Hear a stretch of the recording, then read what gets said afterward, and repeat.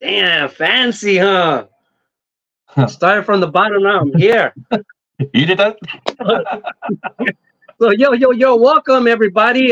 Four collectors. And so we like to talk to collectors, and today I'm talking to G's Mikey. So what's up, G's? What's up? Not much over here. We're ready for the playoffs now, man. Oh yeah. Well, not everybody can say that, so let's keep it humble. Hey, so okay, so obviously you're a set collector, right? Yes, I am. I build pretty much a lot of the vintage sets. I cap it at 79. I try to go as old as I can, but we all know how that's going to work out. But primarily, 50s, 60s, and 70s for the most part. All right, so this is not, I don't come prepared. I don't have stuff written down. This isn't so much like an interview. It's more a conversation, you know what I mean? So don't feel like I'm the only one that should be asking questions. You could be asking me anything, let's just let's chat it out here. Nice. Sure. I got the laptop open, so if anybody has any questions, I can read them as well, and I can just, ask you them, or we can answer them ourselves. So let's do it. Sweet. All right, so you're a set collector, man. Do you remember the first time you saw me on YouTube? Yes, I do. In fact, you're probably one of the very first channels that I saw, if not the first channel that I saw. You did a video in this little hallway. It looked like there was like a laundry mat. And I'm not sure if you can remember that. Yeah. It was just bizarre. It was very weird because I just typed in on YouTube, baseball collections. All right. I was just curious because that's when I was getting more into YouTube as far as just looking videos up and, just for searching for things. And then one of your videos popped up. Turns out that you lived in Baldwin Park, which is the next city over. And I was like, oh, wow, there's people out there that collect. And then I came across a video, exactly like I said, you and your laundromat, looked at some baseball cards. And I was like, wow, what a shitty place to keep your baseball cards. So then I just started binge watching your videos, and then I noticed other videos started popping up. Baseball My Collector, one of his videos came up. I saw that video where that glass display that he has. It was very, very new. I saw that video of his. Tops 85 401. I saw his video, Nate. And then I noticed that you three people kind of knew each other. So then I figured, oh, there's probably a community out there, and that's kind of how I got into making videos, just from watching you and those two other guys. And yeah, it's a long time ago, man. Long time ago. Yeah, man. I remember how when I first started, it was like, it wasn't crazy amount of people in the community yet. So it was like it was practically possible back then to watch everybody's videos, you know what I mean? Like I go through the day and it's like, oh man, waiting for a new one to pop up, because the community was kind of small. But yeah, man, so back then, I remember I would have time to look at other types of videos, other types of like baseball addiction videos, baseball rap videos. There was all kinds of baseball card video, rap videos. I don't know if you ever seen that one, but he's like a Dodger fan. But of everything, I remember being intrigued by, there was this one guy. This was like just one of the first things that I used to cap me. I remember I was like, what? I go, but it was a guy who would burn old sets. He had a garage like full of old 80 sets, and he would burn them in a barrel. You know what I mean? Like, wow. And at first I was mad, but then like I remember he burned the 88 score. You know how the 88 score has all those colors? The smoke, the fire would be all, and then I started getting intrigued, like, oh, he'll be like, oh, look at this 92 tops, he'll burn that. Like, you start getting intrigued with all the different colors, but it was, and I don't know, I never heard of that guy again, but I remember I used to see him for like a year, and it was pretty cool, man. But there was so much type of different content back then, you know. Yeah, I didn't come across a whole lot of it. You know, it was pretty much you three people that I'd watch. I type in collections and just to see how people would store them. That's how I came across your channel. Just wanted to see how people were, you know, displaying their cards if they were doing that in the video, because it was giving me a lot of ideas at the time. Because that's when I decided to start set building and extend my years. I just didn't know how to, you know, display my cards. And yeah, I didn't come across too many channels, but you guys were, you know, a good handful. Especially the vintage niche back then was real small. That's how I saw your channel. You just typing up vintage baseball cards and boom, you know, you popped up, and I was like, oh, so yeah. There's just too many people now. There's so many contests you hear of, so many people. You don't have to look anybody up anymore. You know, it's just it's gonna fall into your algorithm eventually. That's a good thing, though. You know, it shows me that the card community it's strong, because for the longest time I didn't know anybody who collected baseball cards. Not even my friends. I have a lot of friends who like baseball, but nobody collected baseball cards. It wasn't until like I came on YouTube, and then, you know, I've been on here for like 6 years or something like that now, and you know, there's people who I talk to all the time, like you. You know, I see you every now and then, and it's just really fun knowing that there's people out there that you can hang out with and, you know, enjoy baseball cards, because I haven't had that since I was a little child, you know, when everybody in the block used to collect cards. So I'm kind of glad that all that came back, because I'm sure having fun doing it, man. I'm sure having fun doing it. Yeah, man, it's crazy, because sometimes when people ask that question, did you ever stop collecting? And it's like, well, once I got like past high school, and I moved out of state, I just didn't know anybody else that collected cards. I didn't know anybody else. So I didn't necessarily stop. Wherever I would see them, whether it be at a thrift store or a flea market over there, you know, I'll pick them up. But it was so far and in between. They could be months apart. You know what I mean? So it felt like I wasn't collecting, but I mean, I never stopped. It's just that the baseball card environment just like went away. Like all through high school, I knew people that collected, went to shows and everything. Then there was a stage where like nobody around me collected cards, you know. And then once I, you know, the first time I went to Frankenstein's was when I really like got back into it. But that was a long time ago already too. Like, yeah, I didn't know about Frankenstein. That's just crazy. I had no idea about that place. But yeah, just like high school, you know, I didn't have any friends that collected. Everybody was all grown up. They wanted to be a cholo, whatever. And yeah, you know, I had nobody. I stopped collecting. It wasn't until I found my baseball card collection where it just brought that interest back. And I was like, you know, I'll just buy a card here, a card there. Again, this was back in 2008. This was like 6 years after high school. So I kind of got back into it myself, you know, just one card at a time. And now look at me. It's crazy. Right? It's crazy. Yeah, it's crazy. So yeah, let's get into that. So you're a set collector. What would you what do you like to call yourself, Ben? What do you think most people identify you as? Can you repeat that? I didn't hear you on that one. Like if you had to describe yourself as a collector, like what would you title yourself? What would you call yourself? You know, what kind of collector are you? And also, what do you think other people kind of from the third point of view see you as? Like, what do they imagine you as? What would they label you? I think I consider myself a set builder as a collector, only because to me, that's my primary collection. You know, I collect pretty much everything, you know, old to new, autographs, you know, little relics, cards this big, you know, but my primary focus is set building because that's one thing that I enjoy doing. So I do consider myself a set builder more than anything else. And for my videos, what do other people think that I would say set building, because that's primarily the videos that I make, just showcasing cards, adding cards to my numbers and binders. I'm very diversified with my collection, obviously.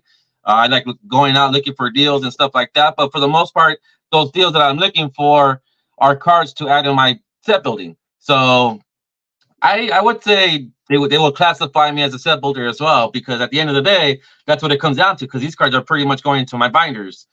So yeah. What do you think? Yeah, I mean, like, what would you classify me as? as a vintage set builder. I would say vintage set builder. You know what I mean? Yeah, I forgot that part because yeah, you're right because I don't set build modern stuff. You're right. I forgot the word vintage. To me, it's just collecting. To me, it's just normal because this is what I've been doing for 10 plus years now. So yeah, 15, that's like I think coming across. Like that's something that Double D asks every once in a while. Like, what's a term that you started using because of YouTube? And I think vintage. Like, I don't know. I don't remember ever using that before. The word vintage for I would just be old cards.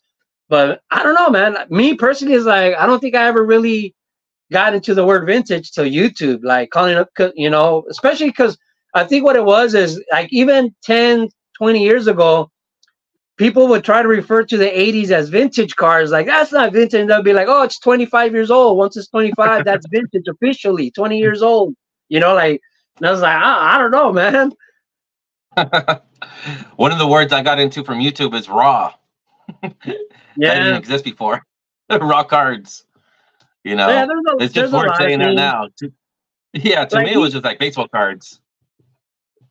Like PC, I never heard like you had to shorten it to PC, but I've always heard the term personal collection.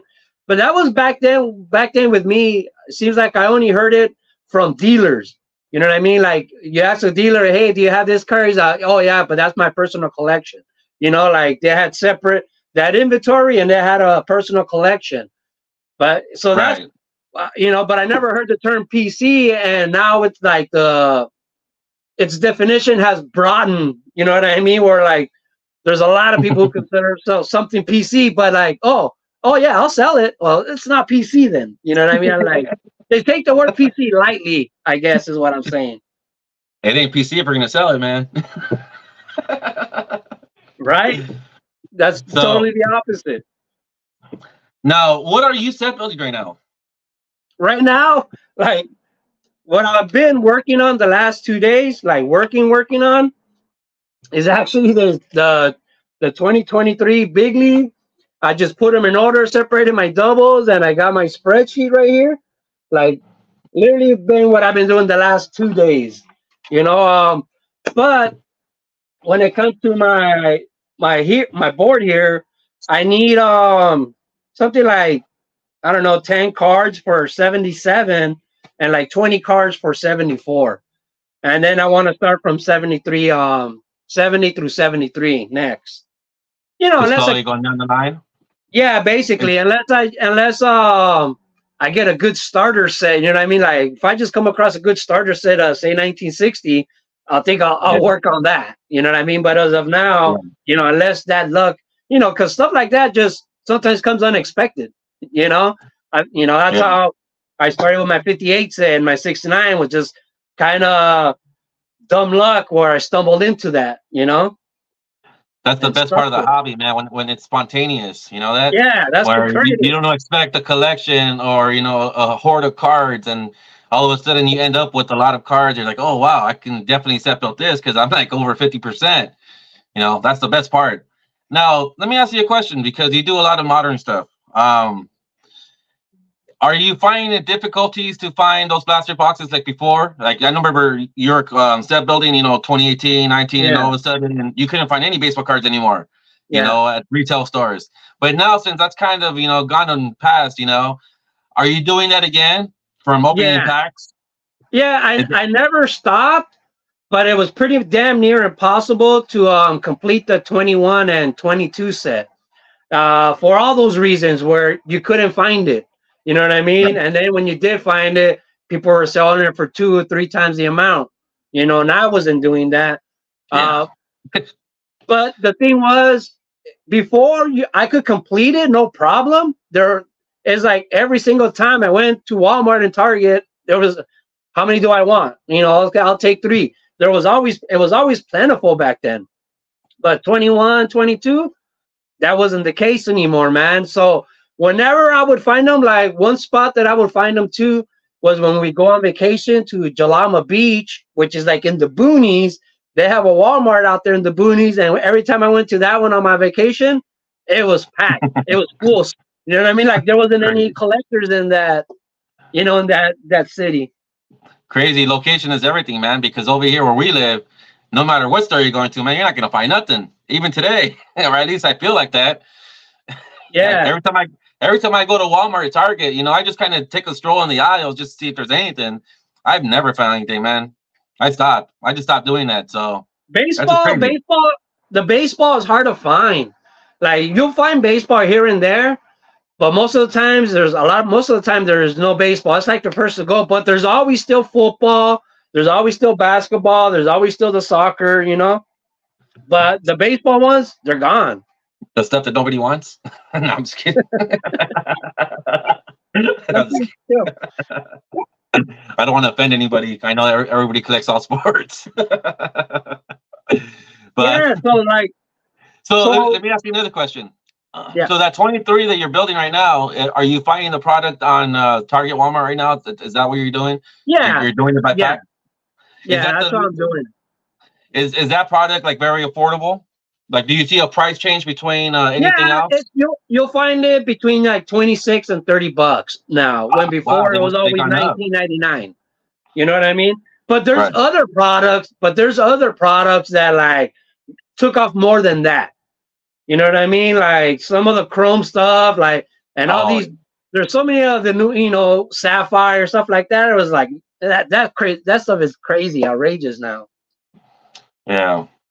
And like the gold label, I used to try to put the gold label together, and to me that was an expensive box because it was, you know, you could find them at the card shops for like 80, but there's a couple dudes at Frankenstein's that was selling for like 60, 70 bucks. You know what I mean? So I would get those there, and that would hurt my pocket every time I try to buy those. But the set was small; it was only like 100, you know, for the set. So I always try to do it. But man, it more than like doubled and tripled. You know, like. This year, I'm like, okay, I'm not even gonna try for that. That's ridiculous. Yeah, I tried doing some of the modern sets, and you know, space is everything. You know, do you have that same problem? Because I can't, you know, work on a whole lot of sets for that reason because I don't have enough space in my room. So I just try to keep it very, very short and you know, basic on my collection for the most part, vintage because that's what I am. And the modern stuff, like, do you have that problem with your collection? Like, are you running out of space? And if you are running out of space, what's your end goal? Like, how are you going to start finishing off some of these sets with no space? Because you're a binder guy too. Yeah.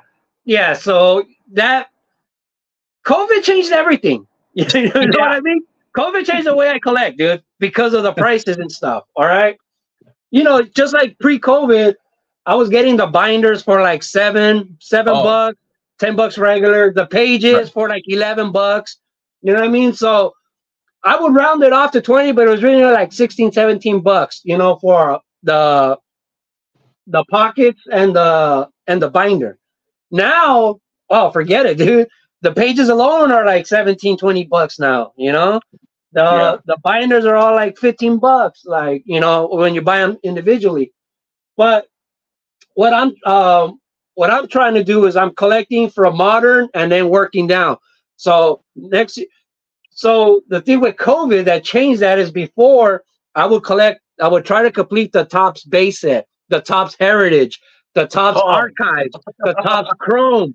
You know, I have all those, like all that stuff here, the Topps Chrome. I would add those. You know what I mean? Now I don't. I can't. I have to focus the same amount of money that 2 years ago I could complete the top set base. I could buy some Chrome, then I could buy some Heritage. Now that same amount of money runs out on just the base, trying to complete the base set. You know what I mean? Right. Especially now, the thing too is the difference between collecting right now with the modern and the things from the past. In the past, you just had base cards. You know what I mean? You just had base cards. So like every card kind of counted, you know what I mean?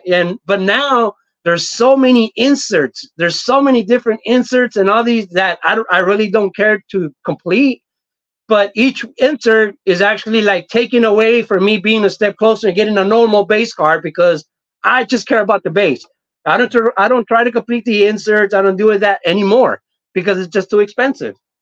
You know, I bought individually, but I try to just do it by packs, dude. I'm stupid that way. And no, not even, man. Only because it's fun doing it by packs. I know this because I've done them before, and it's just fun. The only problem is it's just very time consuming, very expensive. There's times where I was just like, you know what, it's better off just to buy the set already completed, because there's people out there who are out there looking and chasing for those autographs and key rookie cards that them themselves they put a set together without even knowing it, and then they don't even want it, so they sell it for dirt cheap, you know. So sometimes it's probably easier or better just to buy a set already completed if you want to go that route. But again, it does not compare against, you know, opening packs and completing the set that way, because that's far more adventurous and exciting and, you know, all of above. But yeah, financially it doesn't make sense unless somehow you pull some one-on-one superfractor that there's only 10 of, you know, only 10 of that. You heard about how that's going on right now? There's some superfractors one-on-ones where there's supposed to be only one of it made ever, and they're popping up multiples. There'll be like 3 or 5 one-on-ones, exact same card spread out. Why didn't that surprise me? You know, before I got onto YouTube, I was strictly just a vintage collector. It wasn't until I got back or until I got into YouTube where I was exposed with all this new product, right? So I started collecting, you know, a blaster box here, a blaster box there. Keep in mind, this is 2018, which is the greatest probably rookie class in a while. You know, it's been a while since you had a bunch of cool rookie cards in 1 year from Topps. Yeah. But I didn't realize how many different products out there was. Wow, it's really mind blowing. So after doing that for a couple of years, you know, I'm still buying some modern stuff, but nowhere near trying to set build anything, obviously, and just enjoying the moment. But I took a step back, man. That's just too many things out there. Way too many things. See, so okay, so if you had to describe your binder collection, well, how would you describe it? As mostly vintage sets? Like what years to what year do you have? As far as, I would like to start from 52, because anything older than 52, it's kind of like, I know I'm not going to complete it. It's going to be very difficult because obviously there's some big name cards like the play balls. You know, you got the Joe DiMaggio rookie card, you got the Gaudis with the Babe Ruths, and, you know, the Lou Gehrig's, and obviously the tobacco stuff. So more along the lines, those are more like nostalgia stuff. Try to find as many as I could, and, you know, try to make it look like it's a complete set. But I know I'm never going to finish that ever. It'll never be completed. But I would like to say that I'm starting from like 52 Topps to 1979. Okay, nothing older than that, because I obviously don't have the space. I tried that before a couple years ago where I went up to like 92, and again, I was gonna do the same thing you did, you know, opening packs and putting, you know, sets together, until I started realizing that I was running out of space. And once I do that, then, you know, I don't want my house looking like a hoarder. You know what I mean? So I just capped it right there at 79. I went back to that format, and anything after 79, meaning 80 to the present now, it's just key cards that I'm collecting, you know, for the most part, like rookie cards and any cool stuff that I pull out of packs, and I just put that in a binder, and that's pretty much what I'm doing. But for the most part, my set collecting is from 52 to 79 for the most part. Yeah, see, I think I got back into the, like, I'm not going to say I was a set binder guy my whole life. I mean, I would say it's almost kind of recent. It was like my first year on YouTube, and somebody was doing a contest to show your room, you know, and most of my sets were in boxes, and then I had a couple of binders. You know, I have a few binders, obviously, but most of my sets were on this is like my stuff from when I was a kid still, you know, all my 80s stuff. It was still in boxes. And when I made my video, man, my card room was sad, you know, once I started watching all the other people's video responses, you know what I mean? So I was like, man. Was this a time when the laundromat? Yeah. So I was like, I'm gonna put all these sets in binders. And so just to make it look a little bit neater in the background, you know. And so I started doing that, and from there it just took off, like, because I had all the 80s Topps completed. I had all the 80s Fleer completed. I had all the 80s Donruss completed. So I had like 50 boxes of completed sets. So it was easy to start like an impressive boom right off the bat, binders, because 50 binders looks like a shitload. You know what I mean? Yeah. A lot more than 50 boxes. But eventually when I came here and then I added the other shelf, I had a whole row of football binders. I have a whole row of football complete set binders. I had a row of like basketball and miscellaneous binders full. I had to take both of those out, the basketball and football and miscellaneous, all those binders out, because the baseball binders just outgrew it. You know what I mean? And had to push them out. Because when you're a collector, your inventory, if you want to call that as a businessman, what you have never gets smaller. It just gets bigger. Right. You know what I mean? So basically, I have to push stuff out of my room, and every year I buy a big ass tote. You know what I mean? And I fill it up with stuff I got to make room for next year's stuff. I know. I seen your house, man. I seen those totes. It's just more and more and more, and I know, man. I think you classify as a hoarder word, right? Yeah, I do, man. I have a problem throwing stuff away. I know you don't throw anything away. Well, it's funny that you say that. I come across a similar story to that, right? How I got into binders was practically doubles. Okay, so what I was doing was when I got back into collecting, I was buying, single cards, Sandy Koufax. I was collecting just Dodgers, man. Sandy Koufax, Duke Snider, Pee Wee. And then I started collecting Yankees, Dodger Yankees, because these are cards that I wish I had as a kid. So then, I started buying the Manos, the Yogis, the Whitey Fords, until I created a theme binder, a Yankee binder, and a Dodger binder. And I filled it up, man. It was like a 2-inch binder. Filled it up with a bunch of like 50s and 60s Yankees, 50s and 60s Dodgers. And then I noticed when I started buying cards was the same cards that I was buying in singles, for the same price, I can get other cards with it, meaning I was looking for small collections and lots, right? So then what I would do is I would have, I would buy these Duke Snyders and Koufaxes and, Maris and all these guys, and I would buy them in lots and collections. So I would have a whole bunch of vintage stuff. And what I started doing was separating all that stuff, the El Benchos, that's what I like to call it, separating those cards and putting them in a separate binder. But what I was doing is I was putting them by year. Okay, all the 60s on one binder, the 61s, the 62s. Like I was like separate them by years, and then I started noticing that I was almost like complete in a lot of those sets because I had so many of them, And then I went out of Target this one time, and I bought a whole bunch of like 1-inch binders. So I threw all the 60s in the 60s, all the 61s in the 60s, and I kind of just put them in the shelf. And then it was then that made me realize maybe I should start set building these because I'm almost done. I'm almost completed. They're almost complete. And I just kind of came across, baseball binders. And I didn't want the binders that I grew up with. I wanted something different. So it took a very long time to look for binders, right? And I wanted them all themed, nothing like no offense, like what you have. Yeah. I wanted them all themed.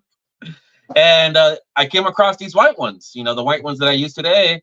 And it's just, that's how it started, well, man.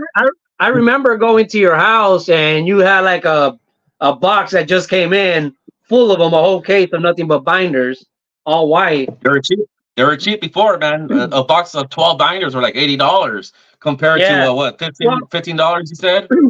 Well, so it was cheap, man. It was cheap back then. Dude, my my stuff was a lot worse. You know what I mean? Because I would buy starter sets. I would buy a lot of starter sets and then complete them. And whatever binder they came in, or whatever binder I find at a yard sale, just at a thrift store, I would buy. Like I didn't care. Like at first, I didn't care about the look of it, like the inconsistencies. But now, if you notice, I'm trying to do 10 binders at a time. So I have all my 70s in black, all the 80s in blue, all the 90s in brown, so on, the 2000s in blue, the the newer ones in white. You know what I mean? So it is a little bit more, you know, that's what I'm going for. But like I said, I started on that track like quite a while ago. I started doing that. But yeah, but the last year or so, the prices have like, they went crazy on the binders and the pages. Yeah, well, I'm not gonna lie. It makes your collection look interesting. So, that's all you, man. You know, I like mine to look all the same, just because I'm that guy. You know, no matter what I do. But your Yeah. collection makes it look fun. And you know, and people like me who are very strict on what they do.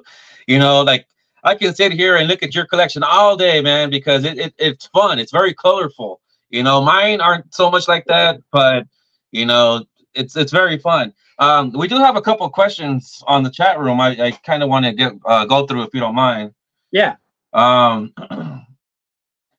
Okay, so let me read a couple of them.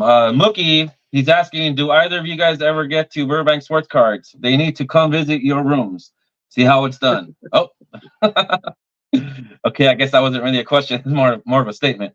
But yeah, we have been. We've been there together. Yeah. That's. I only been there twice, man. I went the first time with you guys, and I went there like a month later. That was the only time I've ever been. I've been wanting to go back, but I've been really busy with work. All right, Legends of Dugout. He's what is the toughest roadblock you both had to face collecting? The toughest roadblock, huh? For me, it was COVID. The toughest roadblock. Oh, for you, COVID. I would say probably like the sharp prints and vintage, because man, those things are crazy. Or the Mickey Mantles. Again, like when you're set building vintage, I always tell people, buy that Mickey Mantle so you don't have to buy it anymore, because as you keep waiting, that Mickey Mantle keeps going higher and higher in pricing. So if you want to set build something vintage, buy that mantle already and just be done with it. Yeah, man. I definitely always recommend buying the stars first. Yeah. Let me see if we got any other questions. Well, see, like, I'll tell you the story of how I started putting the baseball cards themselves on the spine, because most people back in the day, and that's the way I was doing it, I would actually put the pack wrapper in there. You know what I mean? So quick example, just like if the binder was full of these black hole cards, I would put the actual wax pack right there on the spine. That's what I used to do. That's a really good idea. You know, I used to do that. Well, I used to do that, but once I ran into my 58 set and my 69 set, I couldn't find a wrapper. You know what I mean? So yeah. I just said, well, I'll just put the actual card there instead. And from there, it took off. You know what I mean? At first, I thought people were going to kill me. Like, what are you doing? But hey, it seems like people like it. You know what I mean? It's like I have a 58 Mantle on the spine. You know, nobody's like telling me, oh, you're ruining the card. That was always what I was afraid of, you know? Well, I'll tell you this. I got that idea from you too, man. Putting cards on the binders, on the binder necks. I did not consider that at all, man. And seeing you do it, I was like, wow, that looks really cool. But what I wanted to do is, because I don't want to damage the card, so I just went out and bought one already lower grade. So if it gets any worse, it's okay because it's already lower grade. But then I noticed, like, I don't move my binders around, so how can they get lower grade if I don't move them around? Yeah, so I mean, there's a lot of cards. Every card that's on my spine is a double. Yeah, you know what I mean. Yeah. Like if I want it on my spine, I'll buy it in a low grade. If I see it, like any of these cards could be replaceable. Like if I just find like a card like in really bad shape of a bigger star, you know what I mean? I might replace them, just move them around every once in a while. But every card on my spine is a double. So that 58 Mantle, that's a double. There's one in better condition on the inside. The Eddie Murray rookie, that's a double. There's a better condition one. I keep the better ones on the inside, and I'll buy I don't know what you want to call it, a beat up one. You know what I mean? Yeah. On the outside.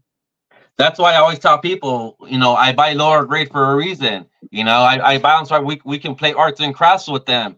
You know, there's a lot of people who just don't understand. You can get some cheap vintage baseball cards, low grade for very cheap. Way cheaper. And very cheap. Keep picking them up, man. Keep picking them up. You can do something with it. Trust me.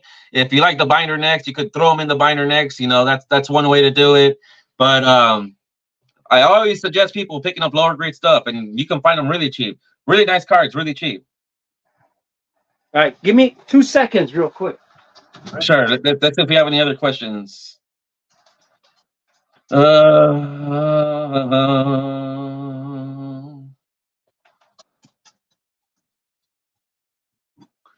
Know of any West Coast exclusive sets people on the East Coast might not know of? Brendan Ryan, I don't think so. Or at least I don't know, because I'm mainly more of a vintage collector. But maybe Pepino might. Maybe Pepino might know. Hey, Brandon's asking, do you know any West Coast exclusive sets people on the East Coast might not know of? Any sets from the West Coast that they may not have in the East Coast? Nah, as far as like in the hobby and stuff. No, right. No, I don't know anything. No, I'm not too familiar with the modern stuff. So that's one of the things. Like when I'll say one thing before YouTube, like I'm talking in the 2000s.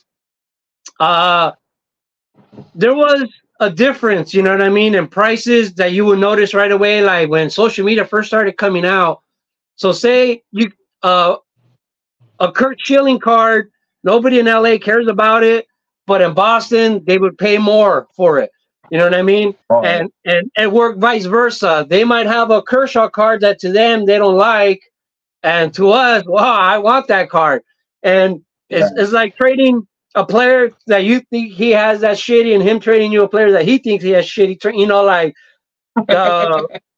you know what I mean? It just very different back then. Like, you know what I mean? Like, like at Frankenstein's, like the Bonds cards, the star players from other places didn't sell as good as the home team. Like LA has a very but it was that way everywhere before.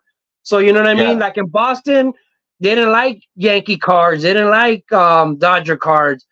But now everything's with eBay, everything is the same across the board now. You know what I mean? Yeah, I did notice that when I would buy some modern rookie cards, the Dodgers, they were like kind of overpriced. But every time I would go to Target, Walmart to pull a blaster box, I'm pulling out Yankee cards all day. Yeah. It's really crazy. But there's a question. Jay Ramirez is asking, is Frankenstein's worth going to for vintage? I'll let you answer that because you go there far more than I do.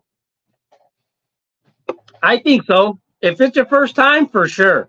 You know what I mean?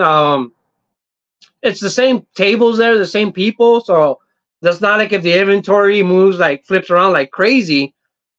But if it's your first time, yeah, you're gonna love all the stuff you see. But yeah, if you keep going, you're gonna see the same stuff there a lot. You know what I mean? Because they're just there all the time, and they're only open a couple of days. But I love Frankenstein.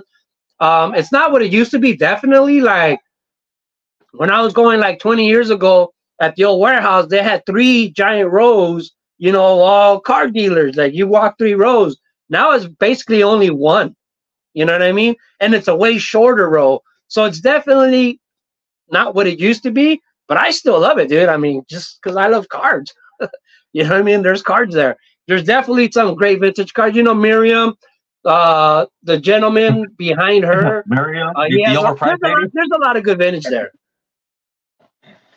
Yeah, I haven't been there since COVID happened, so I haven't been to the new one. I don't know what it looks like. At this point, every time I drive by there, it's always action packed, and I don't think I want to spend the time just looking for the parking. You know what I mean? So yeah. I haven't been there. I haven't been to the new one. It's pretty cool because at least it's air conditioned now. Oh, is it? Yeah. Finally? Yeah. Yeah, I do want to go at least once, you know, just for that experience. So maybe I'll do that, you know, early next year or something, or later this year. There was this guy at Frankenstein's who the week before COVID hit, like before the shutdown started, I went there and I was talking to him, and he just bought a collection for something like $24,000. All right. Oh, wow. Yeah, he had just bought a collection for $24,000, and he was like telling me, like he just needed a van. And he was like telling me about how like his wife was like, "Are you stupid?" and this and that. And, you know, like he was going through some drama. Like he's like, "Man, I better make my money back." And then the next week, I remember I bought a lot of cards for him. I bought a lot of modern stuff. He had like Patrick Mahomes autographs and patches. You know, like at the time, the Ball brothers. Like he had all the. It was a bunch of great cards. You know what I mean? But 24,000 is a lot of money. Where he was like telling me, he's like, I gotta make this much back fast, like this month. You know what I mean? And then so I bought a bunch. I had like 120 to spend, and I got some really good cards for 120 bucks. And I couldn't wait like for the next week. I was gonna borrow money, whatever, because like he had some great deals because he wanted to get rid of those cards. Dude, it was a fantastic collection. And then literally like the next Saturday, like the shutdown started. You know what I mean? And they were gone for like a year. Like Frankenstein's was shut down for like a year. But I remember telling some other investor types that I know on YouTube. I was telling them, yeah, this guy just bought like a collection for $24,000, and then all the like kind of Wall Street boys, investor types, like, oh, he's fucked. Oh, sorry, I don't think I could cuss. He's effed. You know what I mean? Like dude, the economy's gonna go down. All the cards are gonna be worth nothing, and that's what these people were predicting at first, like economic, you know, shutdown. Like, dude, we're done. Like everybody's gonna be broke. You know, and so they were telling me like, oh, he's screwed, man, he's screwed. And then for like a week or two, everything was coming down. You know what I mean? Everything in the hobby was coming down because people were just trying to get rid of it. But people were scared to buy it because thinking, I don't know if I'm going to have a job, you know? And but yeah, so as soon as the National came around and he went to go sell his cards, he like, I forgot how much he like, because he bought the cards when they were cheap, and then he sold them in 2021 when they were like triple, quadruple the price. Oh wow! He said he made so much crazy money off of that. You know? You still see this guy? Yeah, he's still there, and he also always sells at the National. Oh, right on. So he did not get divorced, right? No. Because $24,000 is a lot of money, man. And to you know, be in depths in water just for that's kind of crazy. But yeah, you know, who would have saw that coming, right? The card boom like exploding during the shutdowns. Yeah. Wow, that was crazy. Because I was still buying cards on a regular basis. You know, I give myself a budget, and for the longest time, even during the shutdowns, vintage was very much still affordable. In fact, I made a video on that. Like, prices aren't going up for vintage. That, you know, that they're kind of, you can still find some good deals. And it was funny, like after I made that video, like a month later, 2 months later, I started seeing cards, you know, sell for twice as much. Yeah. And then it exploded. It exploded to what it is today. Slowly coming down, but for the most part, not really, man. A lot of key cards are not going down, but a lot of the El Bencho stuff, you know, that's going back down to earth, selling for, you know, what it was, you know, back then. But that was some really interesting times. It really was. It was crazy. Hey, so do you have doubles of cards right now? Like see, with me, you know, like I said, I don't throw away like the cards, my extras. So all these are like doubles, basically. You know what I mean? So for me, as a collector, trying to get it on there, you know, this is my trade. Every card in here is a double. You know what I mean? Because I already have a completed set in the binder. So that's why I do it. Do you have any like doubles and stuff that someone could give you a list and, you know, you can see if you have any to sell or trade? Yeah, I have very few doubles right now because at the moment I'm set building, right? But I'm doing all sorts of different things with my collections. When you're a set builder, obviously you're going to come across a lot of doubles. Yeah. Okay. My primary is my set building. All right. the first thing, I started something new in my collection, which is on my left side, and that's a team binder. Okay, so what I'm doing is every player from the same year, I'm putting them in a pocket page and kind of just doing like a pre-79 type of deal of the same team. So, for example, like the White Sox, the White Sox has been around since like the 1900s. I'm trying to collect cards. So when I get doubles set building, they're all going to that White Sox. All the White Sox are going to the White Sox. So that I'm set building, a team set as well. So technically, I'm kind of doing like two runs of set buildings. If that makes any sense. And then what I'm also doing for the third part is player collecting. Okay, like I just recently bought a collection that came with 3 Willie Mays cards. Right, one went to my sets, one went to my my team binder set, and the other one went to my player binder. So I'm kind of, the doubles that I'm coming across, I'm kind of putting them into use, in which I didn't do that before. Before it was just a one-time deal, just a set build. That's it. Any doubles I got, I would, just sell them for other cards that I needed. So right now that I'm in the stage of acquiring doubles, I have very few right now, only because I'm doing 3 things with them. But I do have a few doubles right now, yeah. Not a whole lot, though. I do have a few of them, yeah. So what other binders do you have? Do you have any miscellaneous binders? Like you have team sets, you have, right? You have, or whatever, you have the base year sets, you have, all this. Do you have any other type of special binder? Like some of the guys in the hobby have like 500 home run club, 3,000 hit club binders and stuff like that. I don't, but do you? Those are very fun binders, by the way. I enjoy everybody who has, theme binders. I enjoy those type of binders, but I don't do it. Yeah. I start off with my set building. That's the first set of binders. That's the ones behind me. And then to my left, I have the team binders. That's the second thing I'm doing. To my right, on the top, I have what I call the Hall of Fame binders. It's not necessarily players who are in the Hall of Fame, but players who are really good players. Like, for example, Ken Borger is not a Hall of Famer. He's a really good player, though. Yeah. So I have them in my Hall of Fame binders. It's pretty much star players and Hall of Famers. That's pretty much what it is. Okay. I also have a rookie binder where I keep all my rookie cards in just one binder, just from pack opening. Now, that's more of a modern stuff. That's stuff that's 1980s to the present.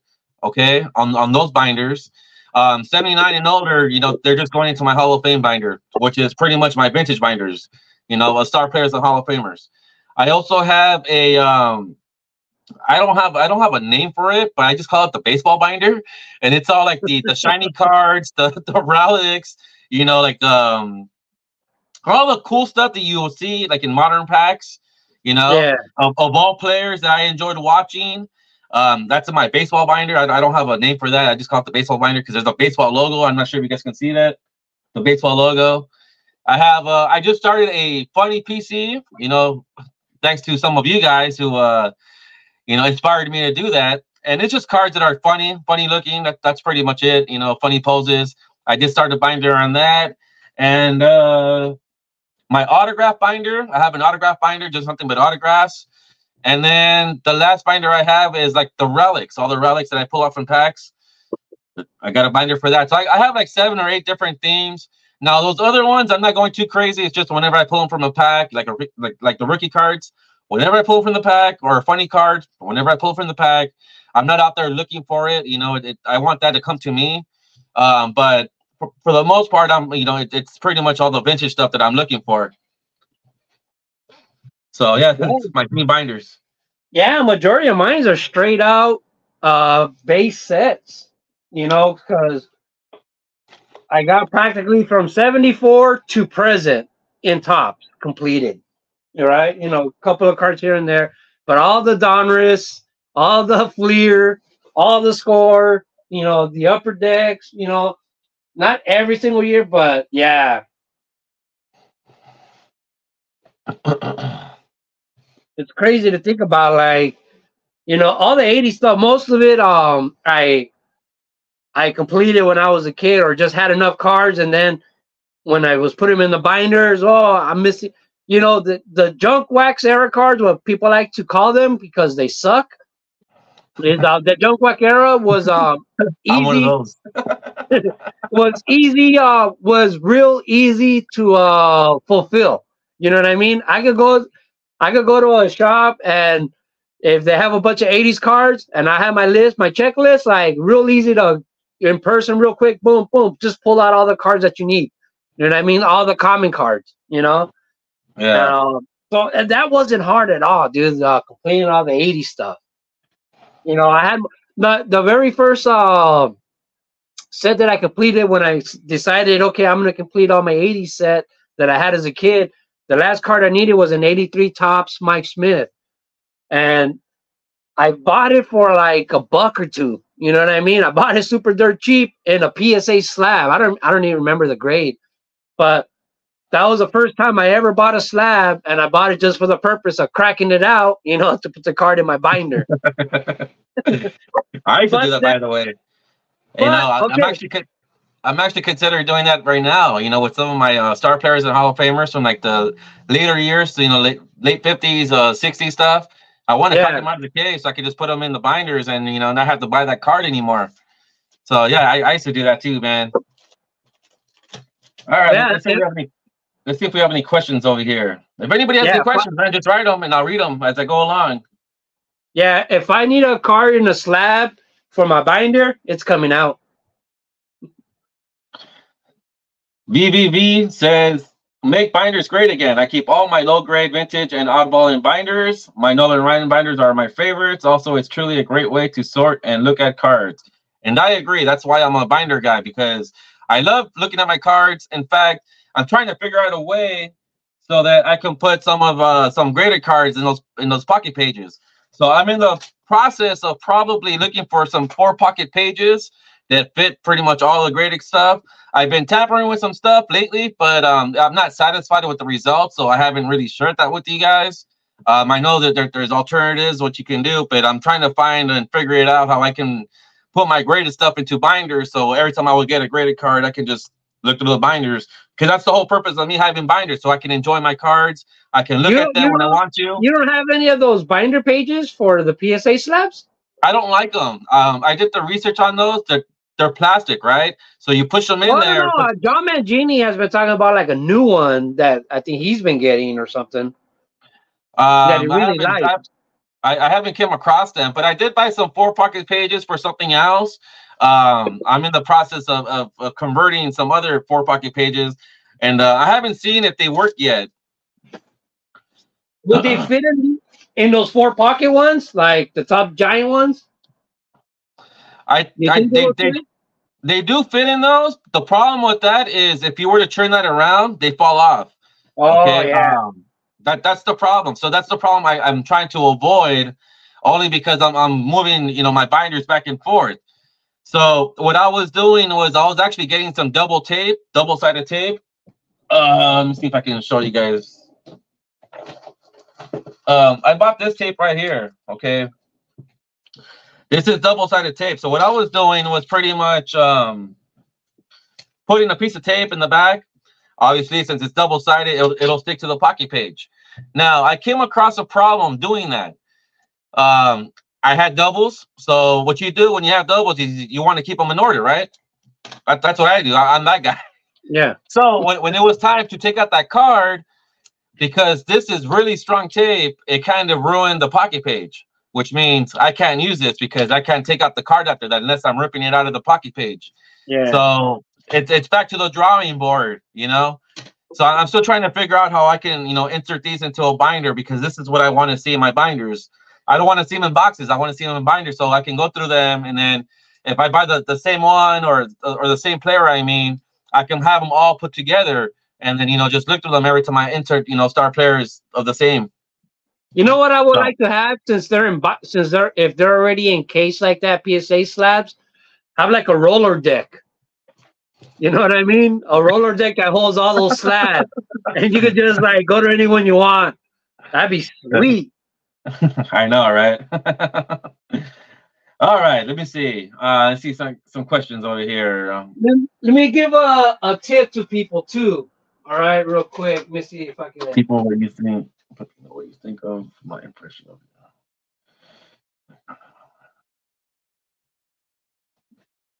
I just put an index card in my binders and keep them in slabs. Okay, I can see that. Poor man stack. I can totally see that. Hey guys, let me give a binder tip. All right. So binders usually are made to hold 800 cards, right? Normally, I think that's the average. They hold like 800 cards. So if you have a set, like say my 58, that doesn't have 800 cards, you know, it's a lot smaller. If you don't want to damage your cards, you have to make up for that space with magazines or just anything that takes up the space. So by doing that, by putting that spacer, you know what I mean, and make sure that it's tight all the time, and like, you see what I mean? Like without the spacer, like it'll cause these to shift and move. You know what I mean? And they'll mess up the edge. Like it'll cause the bottom ones to move. So yeah, that's my tip. Is if your binders are for 800 and you don't have 800 cards, you got to make up for it with something, because like the older the 80 sets, they had 792 cards. So that's 800. You know what I mean? So you don't need magazines for that. It's kind of my tip. Follow it. You have any tips? You have any binder tips? What I do is something far different than what you do. How you put a magazine? What I do is I put extra sheets in the front and in the back, and I just load it up with like some blank cards. Like some Egyptian 5,000 count thread sheets. Yeah. So set building. What I do is I find some blank cards, you know, like index cards. I'll cut them 2 sides of the baseball card, and then I'll make a full sheet. Now this is a real thick one, okay? I'll make a full sheet of it, and I'll put it towards the end of the binder pages and in the front of it. But that's what I do, just to give it an extra thickness, and the cards won't bend as well as either, you know, the bottom cards in the corners. So this is what I do. I get, you know, thick pieces of paper, and I just cut them to the size of cards, and I put them in those 9 pocket pages, and just add extra pages. That's what I do. Otherwise, I'd be buying too many magazines, and that's another expense of buying. And I don't want to have another expense of having to buy something.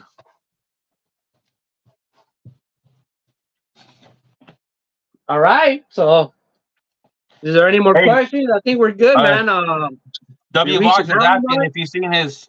W Vox is asking if you've seen his impression of you. W Vox, yeah, he did a lot of impressions. He did a couple of eggs too. I haven't seen it yet. My computer's been down. That's why I haven't made any videos all month. And I finally got it back, so I'll be back to regular content uploading on Monday. But in that whole time, I haven't really seen so many videos because I'm only watching it on my PlayStation. And yeah, I can't really comment on any of that stuff. And I can only watch so much because, you know, I'm not in my office with no computer. Yeah, that's the thing with W Vox. When I seen you, now that I'm a member of the 4 Collectors channel, if I happen to, the last time I went on YouTube was on the 4 Collectors channel, I see the comments, the comments on the 4 Collectors channel, but it won't let me comment back unless I'm on the Pepino channel. Poor man Stack saying that his 1972 binder looks like Pac-Man. That's funny. What's one of your favorite sets that you have in your collection? Mine? I mean, I like the 69 and the 58. Basically, those are like really the first 2 that I really started building. And like I said, how you come across accidentally. All right, the 69 tops. There was this one guy on Instagram that was part of my little group. This is way before YouTube. But he would he started selling, like, he sold the 69 tops Nolan Ryan, the 69 like Johnny Bench, the 69 like little by little, every day, and I was buying them once a week. I'd buy one good card, and then like I bought a lot of them, and then he posted up that he's selling a starter set of 69. So basically, he had the 69 tops complete, and he first started selling all the stars for more money, and then once all the stars were gone, he sold all the leftovers. Wow, that's funny. So I ended up buying all the leftovers for dirt cheap, you know what I mean? Because he already made more than his money back easily, you know what I mean? Selling all the stars one by one. I bought it dirt cheap, and that's why I started collecting the 69, you know? I think the 69 was the first set that I completed myself. Again, that's a very simple set. There's nothing crazy in that set. Yeah, the Reggie Jackson rookie card. That's a very affordable rookie card. Yeah, it's not like the Hank Aaron. It's a very affordable. Yeah, the Mickey Mantle, which is his last year Mickey Mantle, which is also very affordable. There's really no big name cards. Second year Nolan Ryan, you know. Yeah, there's really no big name cards in that set because it's weird. It's really weird. So it has to be one of the first sets that I completed. So I do have a soft spot in that 69 set. But, overall, I would say my favorite set would be 52. Something about those cards, man. I just love them. Oh, and, yeah. Something about those cards. I just love them. Yeah. I have like 1 or 2 52s. I have a couple, actually. But, yeah. Well, that's more than the average person. I don't have enough to make love to them every night. That's more than the average person, I'll tell you that. Okay, for collectors, what's the most expensive card you guys have in a binder? Wow. The most expensive card you have in a binder. I'm going to think about that. A lot of the expensive cards that I have, they're pretty much slab. The Hank Aaron rookie card I have, the Mickey Mantle rookie cards that I have, the Willie Mays rookie cards that I have. I would probably have to say, wow, I don't know. That's a good question. I do have a lot of raw Mickey Mantle cards. I would say it'll probably be those, or maybe the 56 Topps Jackie Robinson in my collection. That's a pretty pricey card. I mean, you think about just any old set, like 58. You know what I mean? There's like just Ted Williams. There's Willie Mays. You know what I mean? Like it's just crazy. Like, so I mean, the Mickey Mantle in here. There's the Roberto Clemente. There's so many great cards in a vintage set. You know what I mean? It all depends nowadays because of the way price works and slabs. I mean, your most expensive card will probably have more to do with condition than the actual card itself now. You know what I mean? Because you can have a rookie card in there that's in the shape of a 1, whatever. And you could have a third-year card, but it looks like it's a 10. It's going to, that's just the way it works now. You know what I mean? Yeah, so I would say probably the Jackie Robinson for me, the 56. I had that in my binders, which I shouldn't, I guess, right? But I don't tamper on my binders, so I'm okay with that. Yeah, that's what I don't get. Like, a lot of people say, like, oh, binders ruin your cards, binders do this. Yeah, like, none of my binders ever did that. I know, exactly. I was like, I don't take my binders to school or work, so yeah, they sit there. They don't walk by themselves. Yeah, so like, I don't understand how sometimes why people have that opinion. I don't know, man. I think it's just part of the hobby. I think it's part of the hobby of being sold, of getting cards graded, because it wasn't like that before, man. No one cared about PSA or SGC. It was just to get them in the hard case. No one cared about numbers. So, ever since that whole transition happened, it seems like people have a problem seeing star players or heavy hitters in binder pages. So, to each their own, man. To each their own. Yeah. All right, baseball collector, you guys are my binder idols. Crazy.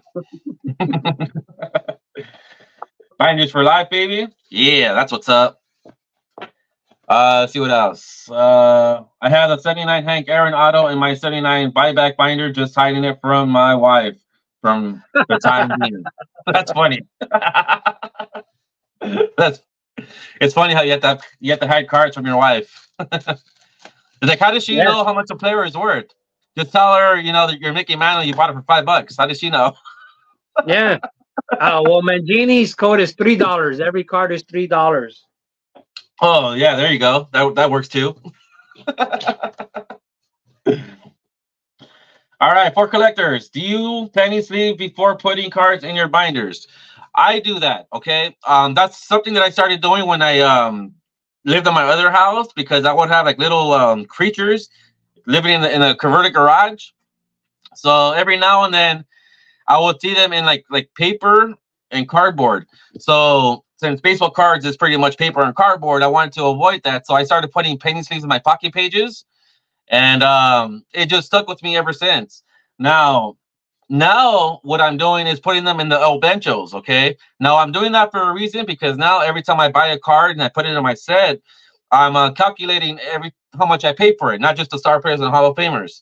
Now I'm calculating pretty much every card that I'm buying for my sets. So I'm putting them in penny sleeves as well. So when I'm done with that set, I want to know exactly how much I paid for it. And that's something new that I'm doing. So yes, I put penny sleeves in my card sets. Yes. No. I don't. I don't. I just never buy supplies. I never buy supplies. I never buy penny sleeves. I never buy magnets. I don't buy supplies. Sorry. I just buy pages and binders. I'll tell you this though, if by putting penny sleeves in a team set or a set, if you're trying to build it, your binder is going to be extra thick. Just FYI, if you guys consider doing that. That's why I will just do star players and Hall of Famers. But right now I'm doing it differently, where I want to calculate how much I pay for a set. That's the only reason why I'm doing it. Otherwise, you know, I would go back to the old way of doing it and not putting cards in a binder, in a penny sleeve in the binders. Yeah, that's crazy. That seems like a lot of work.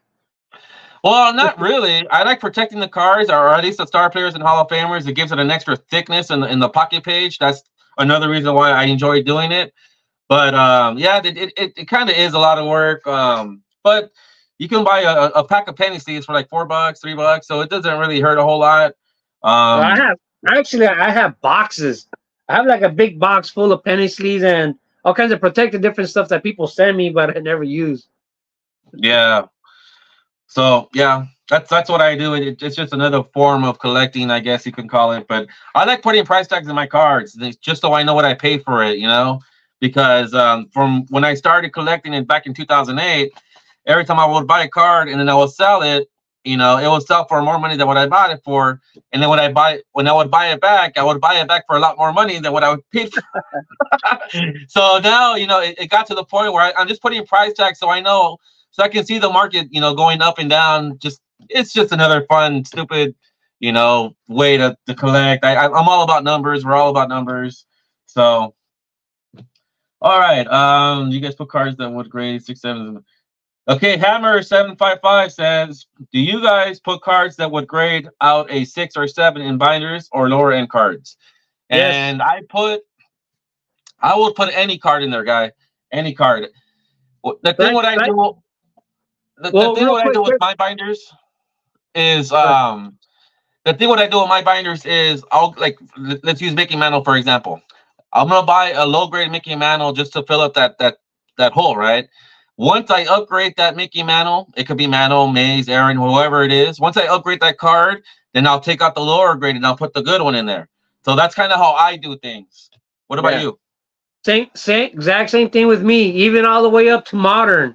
And I've heard this before, like, because when I would show like some of my modern collections and say I pull a card that's numbered to 5, numbered to 3, I put that in the binder in place of the base card. And a lot of people are like, hey, that should go in a one touch. What are you putting in the binder? Put the cheap. Like, no, I put the best parallel version, whatever you want to call it, of that card that's the same. I always put the best looking, most expensive card in the binder. That's funny. It seems like a lot of people seems to express their opinions on your page. They yeah, but not in a mean-spirited way. But they're like, hey, you know, it's like to give me advice, you know. But yeah, I will get them every now and then. I tell people just mind their own business, but I don't get them too often though. But it seems like you get them a lot. Well, see, like, yeah, sometimes I'll hold some expensive cards, like just with my hands. And you're always gonna get those, like, hey, you should have some gloves on, or you shouldn't be touching that card. That should be, that should be graded. That's funny. So let's see if we have any other questions. If anybody has questions, man, I'm reading them right now. See what else. Man. So my question to you is, where do you see your set building going from now? Right now is gonna I think I'm gonna start going backwards more again. See, you go through phases where I started getting deep into the 70s, and once I pretty much almost completed because I was born in 74, so that's what my collection is now. I'm trying to complete 74 to present, because 74 is my birth year. So that's where I'm at. And I've been working, I think, a lot more towards the completing the 2021, 22, 23, next year 24. I think I'm gonna reverse that now and concentrate more on the early 70s. But it's gonna be tough because it just gets more expensive. It ain't going backwards. You know what I mean? So knock it out now. It gets very expensive. I bought some Gaudi cards not that long ago, and yeah, just buying a few of those because I could have bought a whole bunch of other stuff to fill in my sets. So it's just one step at a time. That's all I got to say. Telling people when they want to consider set building, just do it one step at a time. Buy that Mano and get that out of the way. And so it might take a while. And the thing too is, like, man, this is a hobby. This is a hobby. This isn't going to really affect your life. So give yourself like realistic goals. Like when I got my 58 set starter set, I gave myself 5 years because that was just the budget I was living in at the time. And back then it was a lot cheaper. But I gave myself 5 years to complete it. When 5 years hit and I just needed a few more cards, I didn't put myself down like, oh, I didn't reach my goal. Who gives a shit? I'll give myself another 2 years. You know what I mean? But eventually you get it completed. And like, if I would have been a hard ass and like, oh, I didn't do it in 5 years and give up, it would never have gotten done. You know what I mean? Everything will get done, man. It's like, just pace yourself, basically. Yeah, I would definitely say the same thing. Just work at your own pace. It's never ending, especially for me. I have a whole bunch of vintage sets where vintage is it's not cheap. So just work on your own pace. It's kind of like a thing I've said before is like act your wage. You know what I mean? Though if your budget is here, don't expect to have a budget of a collector whose budget is up here. You know what I mean? Right. Don't put on unrealistic goals, man. You get in trouble that way. Definitely. Okay, we got a question for collectors. Have you guys cracked out cards to put in binders? Yeah, many. I used to do that. My 1958 Mickey Mano, I cracked it out and I put it on YouTube. So you can look on YouTube for my video when I cracked out a 58 Topps Mickey Manos around Christmas time. But I cracked it out. Cracked out 83 Smith. That was the first card I ever cracked out. I mentioned that earlier, that I cracked it out to complete my 83 top set. Yeah, I've cracked out many a cards. I was doing a live stream where I cracked out the 75 Nolan Ryan to put in my 75 binder. You know what I mean? And then I had the George Brett rookie in it was graded, and I was going to crack it out during the live stream and put it in the binder. And the commentators talked me out of it. Like, no, you don't crack that George Brett rookie out of the slab. So I ended up buying a raw one to put in my binder. Because that bugged me. You know what I mean? Even if the set is complete and that spot on the page is empty, even though you have the slab at the front, it's not the same to me. I have to fill that spot in. I totally agree with you 100%. It's not the same either, man. I hate seeing that blank spot when you know your set's already complete. Example, my 52, I have the 52 Willie Mays, right? But when I complete the low number set, I'm looking through the pages and there's that spot that's empty because I have the 52 graded. But all the other cards, I do that too. You know, if I find a nice copy that's authentic or a one, I'll crack it out and I'll put that in my binder. I have no problem doing that. So I've done that a lot. You know, with my Jackie Robinsons, I did that with Satchel Paige. I did that with Mickey Mantles. So yeah, I have no problem doing that. That's the thing that if you don't shop around, like, you know, buy a lot of cards at the shows, you'd realize that a lot of times it's cheaper to buy a slab that's already been graded. Say it graded a 4 and it's worth $500, but you're looking at a raw one that you think is going to grade a 3, but the seller's telling you, oh, that'll probably grade a 7, and he's trying to sell it to you for like the price of a PSA 7 or 6. You know what I mean? So stuff like that always happens. So a lot of times it's cheaper to buy one that's been graded already a 3 because they devalue it. They devaluate it so much. You know what I mean? They value it so much.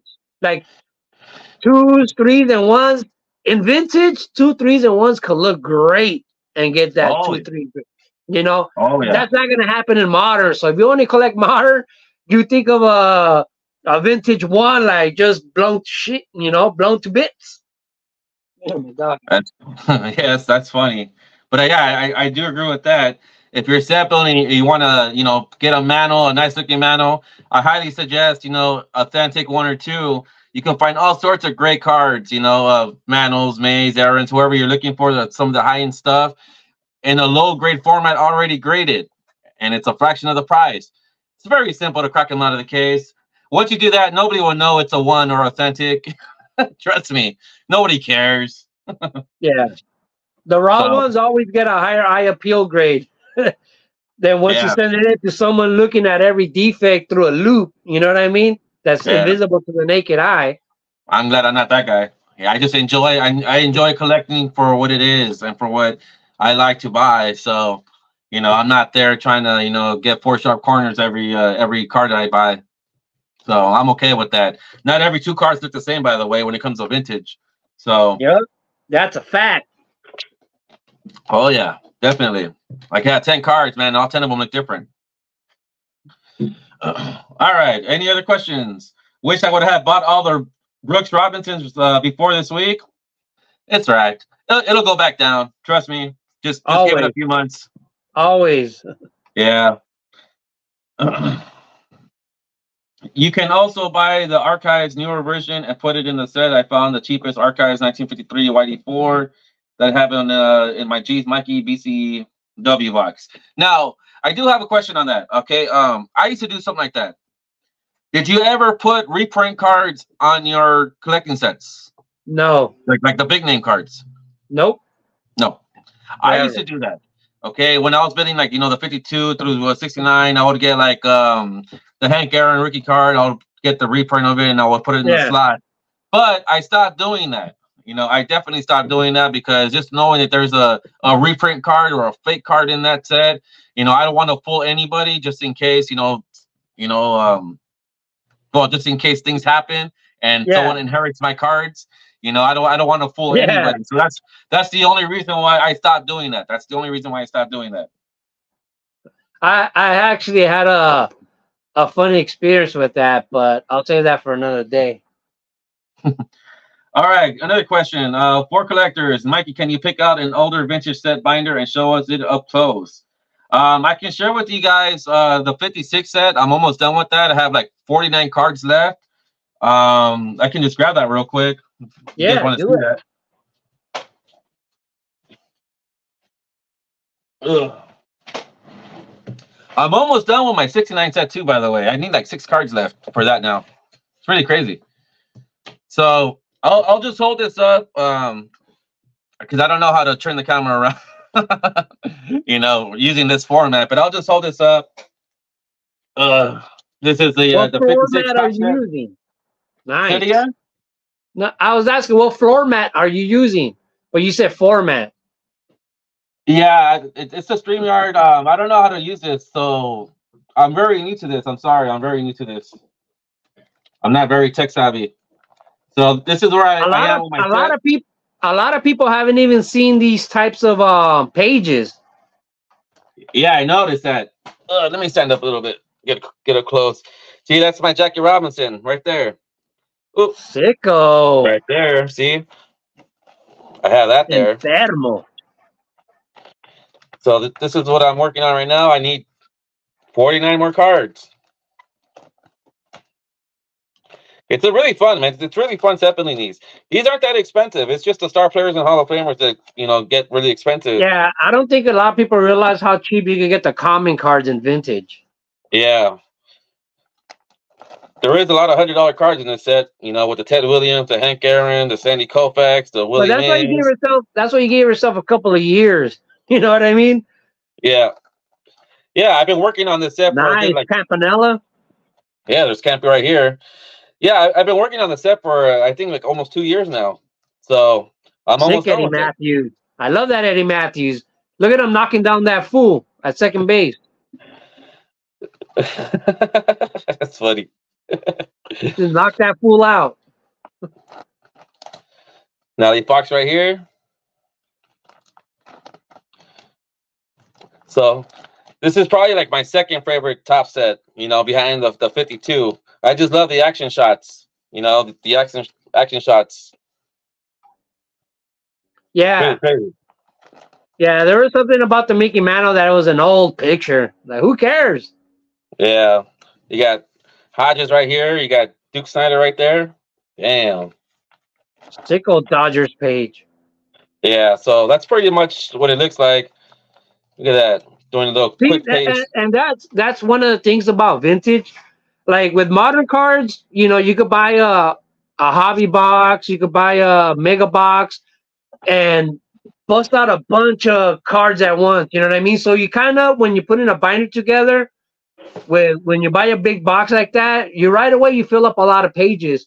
But that was the thing with vintage cards. Like, say my 58, and my 69 cards, like they were so spread out as I was getting them that every once in a while when you fill up a page, that was like, yes, you know what I mean? Like as you're filling it all up, even filling up one page, just like, yeah, you know, it's like you get all these victories when you're just in it for the hobby. You know what I mean? Like just every time I fill up a page, like, all right, another page, got all 9 cards in there, you know? I agree, man. The source of accomplishment, you know? The feeling of having a full pocket page, and then once you start seeing 2, 3, 4 in a row, you're just like, oh wow, it's getting there. And that's how I feel with this 56, because I have I think like 6 or 7 pages in a row that are filled. Yeah, the feel of accomplishments, man. Hell yeah! All right, Portman Stack, going to do a count on all my sets and see how I'm doing in all my sets. You should, man. You should always keep up to date on how many cards you need in each set, because once you start figuring out that you're under 100, then it starts to get party mode. Trust me. Yeah. So do you have any computer gizmos, apps that you do your cards in? Like me, this is still how I do it. I still do all my sets on paper. Are you a little bit more advanced? Nope. I'm right with you, man. I got this thing called the Black Book. I got numbers. So yeah, the only thing I do is I just print out the numbers, because it's a lot easier to print them out than it is to write them. I used to handwrite them. I used to handwrite them until I started doing 52 to 79, and I got tired of writing, you know, like 800 numbers. Yeah. So now I just go online and just print out a number sheet, and I just glue them all into to this book. Well, see, with me, what's always been the way I've done it is once I think I'm at 100 or less than 100 or 50 around, I write down the numbers. And once I get under 10, that's when I write the names, you know, the last 10 cards I need.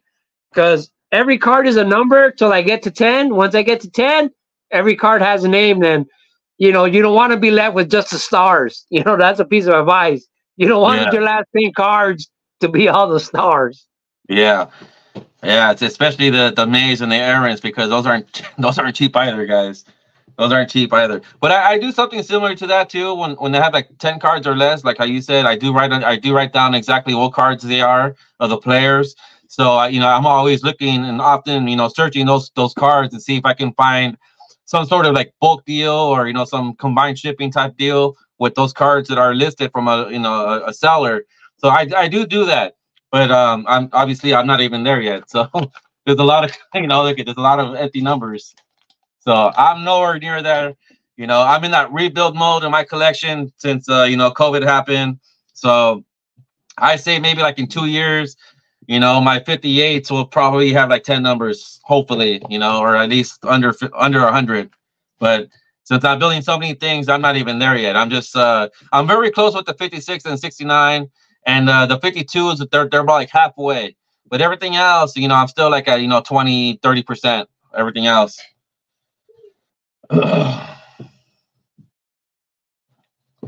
Okay, Savoy Special 96 says, "What's the oldest set both of you have at least tried to attempt to set build?" So, what's the oldest set you tried to build? The 58. That's the oldest one. The 58. I'm kind of set building everything, pretty much anything and everything. From a play ball 39, 40, 41. I got 33, 34 Galley.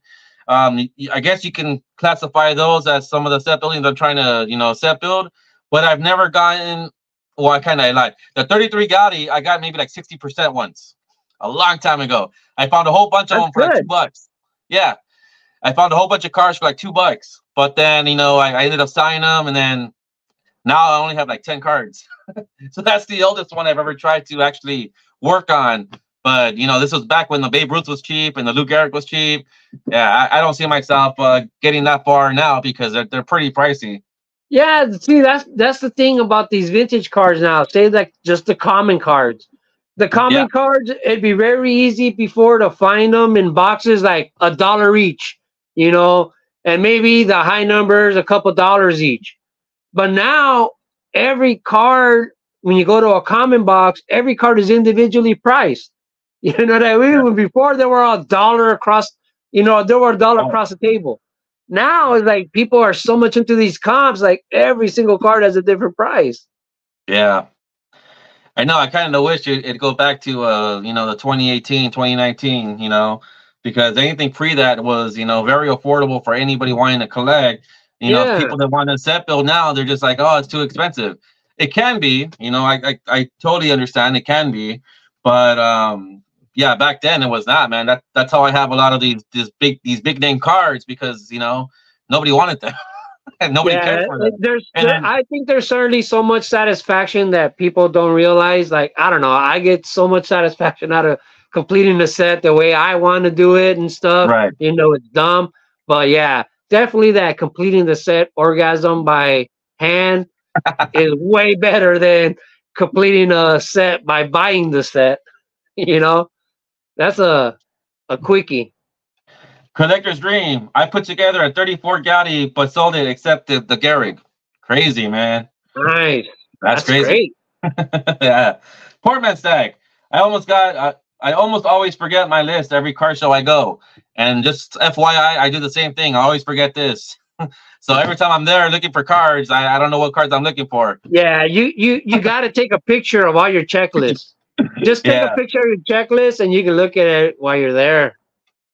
Especially because on the phone, like, you can zoom in, you know? That's funny. Let's see if we have any other questions. I put painter's tape inside the binder cover and write the numbers I need on the tape. And then when I fill it up, the tape, I rip it off and it feels good. That's a good way of doing it. Painter's tape on the card, on the blank page, to see who goes there, and then just take them off.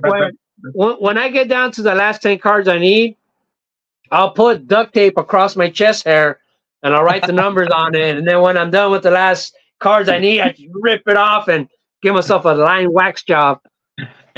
That's funny. It's satisfaction right there. Little nipple tassels or what? Yep. That's funny. Little nipple tassels that say Maze and Aaron. All right. The Google is good for that, Eric. The Google for what? I'm thinking about going to Google Sheets so I can access on my phone. That's another way to do it. These smartphones are very smart, guys, so take advantage. You know, take advantage of that. That seems like a lot of work. putting, typing all that stuff in. I know. I wouldn't have patience to do that, man. I get tired of doing. I do a lot of paperwork, so I get tired of all that.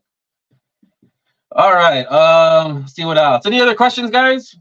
We'll give it a few more minutes, man, because it's almost that time for me. Yeah. Let's get this. All right, man. I mean, is there anything else we could talk about binder-wise? I mean, to me, it's just something I love to do, and I love the way it looks. It's decoration. It's I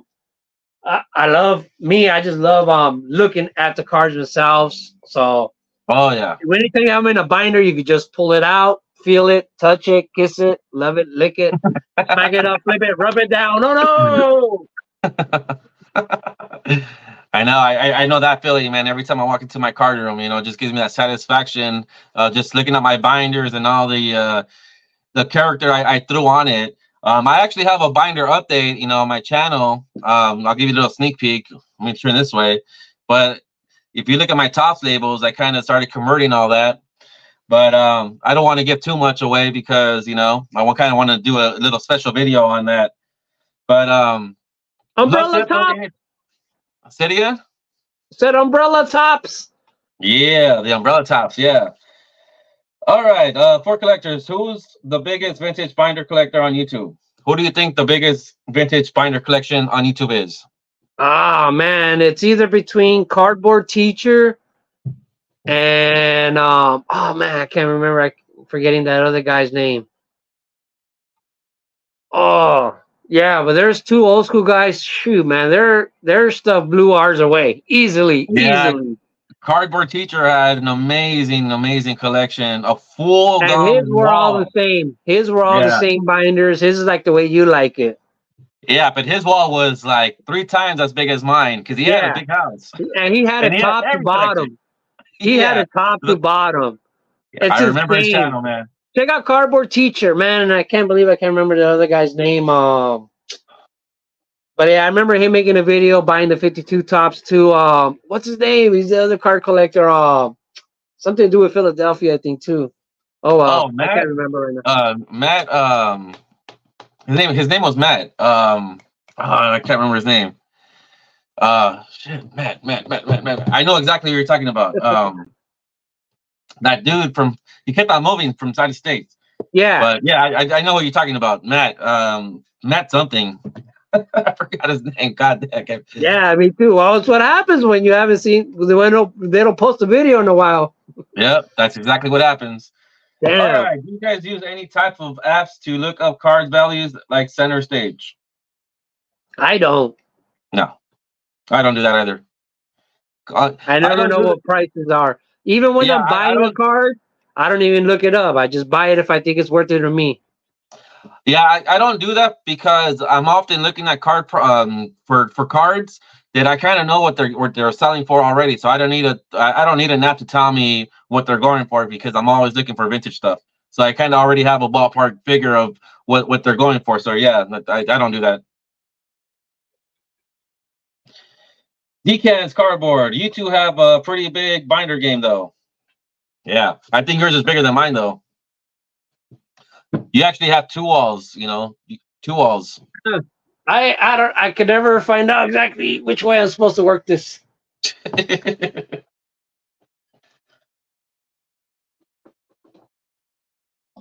always the opposite way. All right. Well, I guess that's it then. All right. Shit. I guess that's it. Thanks for doing this with me. Thanks for joining. Man, that was a quick hour and a half. I could keep talking, but I know. I gotta go to work tomorrow morning. Me too. I gotta call it. So thank you for having me, man. That was really fun. We should do it again.